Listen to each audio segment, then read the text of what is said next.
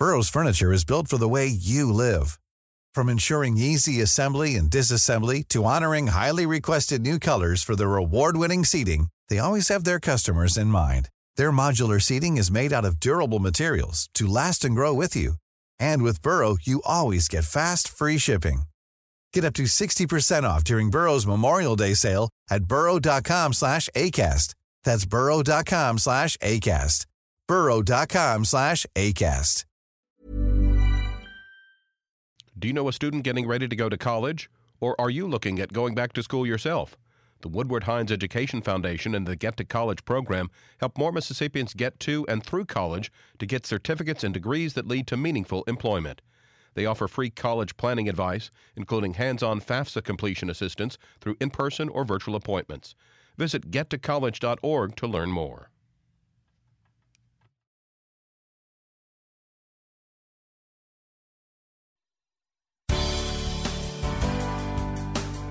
Good morning. It's 8:30 on Tuesday, April 11th. I'm Desiree Frazier. This is Mississippi Edition on MPB Think Radio.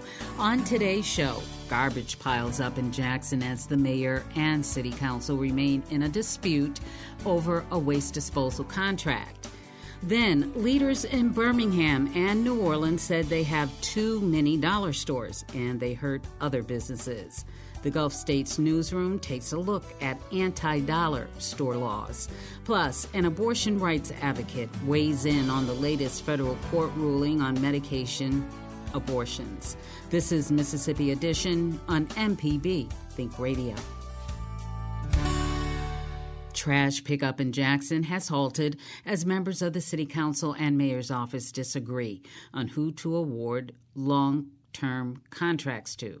The dispute started over a year ago when the city's prior agreement with Waste Management expired. The council voted against awarding the new contract to Richards Disposal, but Mayor Chokwe Antar Lumumba thought he could override the council's no vote and proceeded with an agreement with Richards. The council has since filed a lawsuit against Lumumba, arguing the executive has no authority to veto or override a no vote from the council. That litigation is still tied up in the courts. But during a special meeting of the City Council yesterday, one of the two items on the agenda was a motion to dismiss the suit against the mayor. Councilwoman Virgie Lindsay offered this thought. If nothing else, it will introduce the opportunity for there to be some discussion among council members with the mayor. So perhaps we can, at the very least, reach some sort of conclusion and settlement among ourselves before this matter has to go to a judge. The council voted against dismissing the suit. During debate, it was revealed the city had spent over $200,000 in legal fees and has only $400 remaining in that account. Richards has been picking up trash in Jackson as part of an emergency order that expired at the end of March. The other item on yesterday's agenda was a new long-term contract for Richards, but that item was pulled under the advice of the city's legal counsel.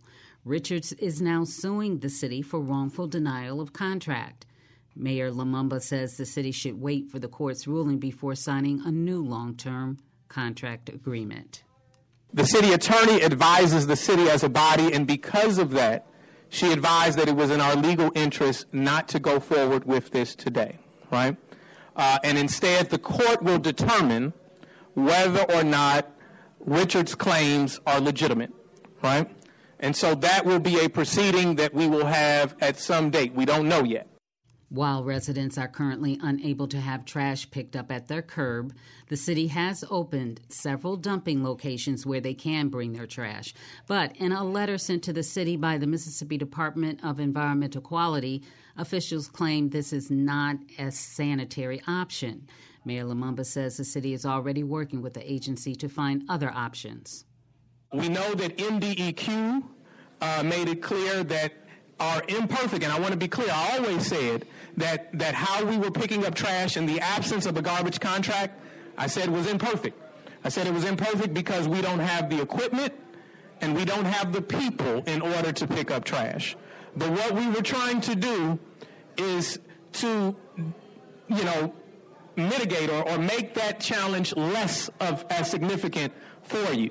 And so we said we're putting forward this imperfect solution. MDEQ over the weekend provided a letter saying that it isn't sufficient. We have a meeting scheduled with MDEQ on Wednesday of this week, where we will talk about our plan. We will talk about the limitations and why we haven't put a garbage bin in every ward. It is because we don't have the ability to tote it away. We don't have the trucks. We don't have the personnel in order to monitor that. And so what we're trying to do is put forth our best efforts. Still, residents of Jackson want and need a way for their trash to be collected. Lumumba says an emergency contract with Richards could be on the table. Now, what I am going to talk to our city attorney about is about whether or not we can put forward some form of an emergency contract that not only works for the city and the city council, right, but also works for Richard's disposal while the rest of these legal matters are being worked out. We can't just say, you can't say something like, we're going to give them a 3-month emergency, because it has to work for the company too. They have to say, we're willing to take that. They have to say that is an expense for leasing my trucks longer, paying my workforce when they have uncertainty in their jobs. That is something that I can maintain. And so what we hope to do is put forth an emergency option based on the council's desire to have some matters litigated and our collective desire, council included, everybody, of picking up trash. I'm going to talk to the city attorney about that. My best judgment is we're aiming somewhere around Wednesday for that meeting. Again, that's Jackson Mayor Chokwe Antar Lumumba on the trash situation in the city. Coming up, leaders in Birmingham and New Orleans said they have too many dollar stores and they hurt other businesses. The Gulf States Newsroom takes a look at anti-dollar store laws. This is Mississippi Edition on MPB Think Radio. Hello, I'm Dr. Nancy Lottridge Anderson, president of New Perspectives, a fee-only financial advising firm and co-host of Money Talks. For over 10 years, Money Talks has been answering your personal financial questions and sharing knowledge about money management. Money Talks can be heard Tuesdays at 9 a.m. on MPB Think Radio. Podcasts can be found on our website, money.mpbonline.org, or on your smart device's podcasting platform. If you aren't near a radio, you can still listen to MPB Think Radio and MPB Music Radio. You can download the MPB Public Media app for your smartphone or listen online at mpbonline.org. This is Mississippi Edition on MPB Think Radio. I'm Desiree Frazier. Dollar General plans to open more than 1,000 new stores across the country this year, but some cities say they already have too many dollar stores, and that makes it tough for other businesses to compete. Stephen Basaha of the Gulf States Newsroom checks in on how some southern cities have tried to slow the dollar spread. Here's our first dollar store. It will not be the last. We have quite a few. Look, we have so many, I don't even know where all of them are at. I'm getting a driving tour of New Orleans East from Sean Bruno. He's the chair of the East New Orleans Business Development District. Bruno says this area used to have plenty of restaurants, an ice skating rink, and a huge plaza. You see residents out on the weekends picking up trash, cleaning out the drains, because we take pride in our community and we care. But that mall is now closed, and lots of big stores have also left after Hurricane Katrina in 2005. In their place today are about a dozen dollar stores. Bruno says that makes it harder to recruit new businesses because having so many dollar stores creates a look of poverty. They're not well lit. They're not well kept. It promotes an image that's all you can have at dollar stores. So New Orleans said no new dollar stores, at least within a mile of one that's already there. It made that law in 2019, and more than 50 other U.S. cities and counties passed similar restrictions. In New Orleans East, the rule is no new dollar store within 2 miles of another one because they're already packed in here pretty tight. So this is a Family Dollar. And a Dollar General. And you got a Dollar Tree right over there, too. And you got a Dollar Tree. Right, exactly. That's 3 dollar stores in roughly a half mile. and they're still open after the law passed because it has a major limitation. It doesn't close down any stores that were already there before the law passed. But like any business, some have since closed down on their own. They knocked it down. Used to be a dollar store right here. So that's one less dollar store in New Orleans East. Is that a win? You hate to see a business close down, so I don't look at it as a win. But he's happy the law means another dollar store can't take its place. Oh, man, that's a lot of bull. Larry Bowman's lived in New Orleans East since the 70s. The dollar store is what people are looking for. They're looking for a bargain, a good deal, and something convenient. He's waiting for someone in the parking lot that includes a grocery store flanked by 2 different dollar stores. Now, Bowman, he loves dollar stores. And having so many is kind of the point.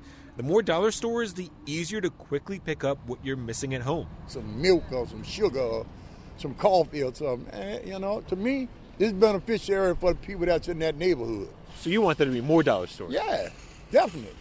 It's more convenient for you. I think we have enough dollar stores or small stores around here. Irma Lopez also lives in New Orleans East and also likes dollar stores, especially on her limited income. But she says there are too many and not enough of the big stores that used to be here. We have Dillard's, Sears, so we are being deprived of the nice stores as well. And that's the big idea behind the anti-dollar store zoning in New Orleans and other cities. Fewer or at least no new dollar stores will make it easier to recruit other businesses. The big dream being grocery stores. Now, New Orleans East hasn't been able to recruit a new grocer since the law started, but Birmingham also passed a dollar store law in 2019, and that city recently made the dream happen. We're standing on what will be the full-service food giant. Cornell Wesley handles economic development for Birmingham. The city's 5 Point West neighborhood hasn't had a grocery store for 5 years. That changed with this now open food giant, which put a smile on Wesley's face. Yeah, man. I smile because I grew up in Birmingham, and I grew up in a food desert, so I know what this will yield and what this will mean for this community. So did the law help? Well, he says Food Giant wasn't really concerned about dollar stores. This one's literally opening up right next to a Family Dollar. Wesley says the more important thing was the incentives. In this case, more than $500,000 from the city to renovate the space. But Wesley, he's the guy who has to make the pitch to grocery stores, why they should move into neighborhoods without one. And he says it's harder to make that case if a CEO comes by and sees nothing but dollar stores. It's like, where are we going to capture clients if there's 5 or 10 of these? So you could insert any brand there, and it would still present the same challenge. It's just that other brands aren't opening their stores just a few blocks apart. In separate statements, Dollar General and Family Dollar said their stores are complements to grocers. And Dollar General added these kinds of bans only hurt customers who can rely on these stores to stretch budgets already squeezed by inflation. For the Gulf States Newsroom, I'm Stephen Basaha. The Gulf States Newsroom is a collaboration between Mississippi Public Broadcasting and public media stations in Louisiana and Alabama. Coming up, an abortion rights advocate weighs in on the latest federal court ruling about medication abortions. This is Mississippi Edition on MPB Think Radio. The MPB Public Media app just got an update. It's now easier than ever to interact with your favorite MPB local shows and experts. With the brand new Talk to Us feature, you can engage with your favorite MPB local shows anytime, day or night, directly through the app. Simply select Talk to Us from the MPB Public Media app's menu. There, you can leave a question, share show ideas, or simply just say hello. With the new Talk to Us feature, you have access to your favorite MPB local shows and experts anytime you want to talk. Hi, Larry Morrissey with the Mississippi Arts Commission. Please join me and my colleagues for the Mississippi Arts Hour, where we have in-depth conversations with different creative Mississippians. That's the Mississippi Arts Hour, Sundays at 5 on Think Radio, or download it as a podcast. This is Mississippi Edition on MPB Think Radio. I'm Desiree Frazier. The U.S. Justice Department is appealing a Texas court ruling that ordered the Food and Drug Administration to suspend its approval of the abortion pill Mifepristone nationwide. Its appeal, the Justice Department called the decision extraordinary and unprecedented in that appeal. Friday's ruling from the U.S. District Court over the legality of the abortion medication put in doubt access to the drug that has been widely available for more than 20 years. Michelle Colon is executive director of She Row Mississippi, an advocacy group for women of color. We talked to her about the latest on restricting abortion options and what role the issue still has in Mississippi. Because of the laws in Mississippi, I cannot, it's against the law for me or anybody else to, provide anyone with pills, what we call the abortion pills, whether it's Mifepristone or Mifepristone. And it's also against the law for me to even kind of tell them where to get them from. So I'm not, I'm not going to do anything or say anything that's going to, put me or my organization at jeopardy. What I can say is that it's a known fact. People can, you can go online there. You can, there are agencies, there are groups out there. People are still getting these medications, and this is not going to. This ruling is not going to stop folks from purchasing and acquiring these drugs to terminate their pregnancies. What it will do is that it makes it harder for the folks who are traveling to clinics, and even clinics where abortion is legal. You know what I'm saying? And as we know, the majority of abortion for the last couple of years has been the medication abortion, right? And so this takes the power away from clinics. It takes the power away from the individual to be able to, self-manage their abortions in their homes or wherever in their safe places in that aspect. But they can still, people will still be able to access these medications. It's a two-drug protocol. So it sounds like it will be harder to get, especially for folks who maybe don't have access to the internet, maybe don't have a good working knowledge of how to research this? Yeah, so the Mifepristone is not going to be something they'll be able to get, but the Mifepristone is definitely something that, and we can't discount that. Mifepristone is still, that's the other drug, and that is a drug that can still be used and is still very much effective in self-managing abortions. And that particular medication is still readily available. Do you know where Mississippi women, by and large, are going to get their abortions now? The majority of the people, the majority of the people are, if they can get an appointment, are going to the clinics in Illinois. The rest of them are going, again, if they get an appointment, are going to Florida. They're going out on the other side of Florida to the eastern side of Florida. So they're either going to Tampa Bay, they're going on that side. But again, the closest clinics are in Illinois, and there are 4 clinics now, 2 in Carbondale, 1 in Granite City, Illinois, and 1 in Fairview Heights. What can you do for women at this point? Because you said you can't tell them where to get the medication. You can't distribute the medication. What can you do? So the first thing I can do, and what I am doing, is I am assisting pregnant Mississippians in navigating this process to get them to a clinic if they want to have their abortions, a safe legal abortion. The other thing is that I'm fundraising to make sure that we have the funding available to assist those individuals with this process. The other thing is definitely educating them on what the options are and the science behind the options. So there's a lot going on as far as, talking to people about what this decision means, because it's got a lot of people in a frenzy, those people who don't understand, the landscape. I have to function as an individual and as someone within an organization. I have to function in the framework of the law. So what I do is in helping individuals, I don't want to jeopardize them nor myself. So what I do is help them get to a clinic where they can have a legal abortion and help them, garner any financial resources and support that they need in making that trip to have their procedures. Your outlook moving forward with this issue, do you see a turnaround, or do you see abortion eventually being outlawed nationwide? The attempts to outlaw abortion nationwide will continue, and the defense of protecting abortion access will continue as well.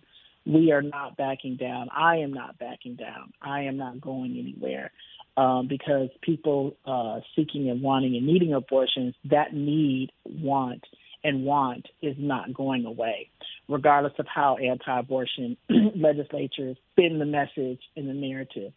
Abortion is health care.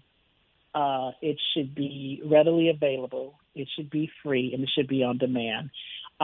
Folks should not have to go outside of their communities and travel across country to get necessary reproductive health care. So, yeah, those efforts will continue, and so will ours. We are not going to stop. We are not resting, not one day. And my last question, we've got elections coming up. Do you see this as being an issue that will gain traction in Mississippi? I don't really think, look, the one thing about Mississippi is, all you have to do is say you're pro-life and you're pro-gun and you're pro-God. That's your only criteria, and that's your only experience to run for office, right? Look, no one is doing abortions in the state of Mississippi, but they would definitely keep bringing that issue up about how they're pro-life, they're this, they're that. It's sad because, this is this is about healthcare. This is about building stronger Mississippians and building a stronger Mississippi. And you can't do that if, you have your elected officials constantly supporting and running on a platform that is discriminatory, that is based on white supremacy, that is based in misogyny, and not based in science. These are people who are not doctors. These are not medical professionals. These are people who have taken an issue, and this is about controlling women's bodies, people who can have children. This is what this is really about. And it's about, maintaining power. So, I really don't feel that it's going to make a difference either way in Mississippi. I mean, they won. I mean, abortion is off the table now. You can't say, well, I'm running to Mississippi because I'm against abortion. I want to shut. They've got it. There is no more, no one is doing abortions in Mississippi. Let's be clear. They weren't doing them before. The clinic was the only person who was doing abortions in Mississippi. So, I mean, if they want to continue to use that to garner support, again, it is something that brings out their folks, en masse to the polls. That's what they're going to do. But it's basically a moot issue in Mississippi. Michelle Colon, Executive Director of Shiro, Mississippi, thank you so much for speaking with us about these important issues. You're welcome, Desiree. This has been Mississippi Edition on MPB Think Radio.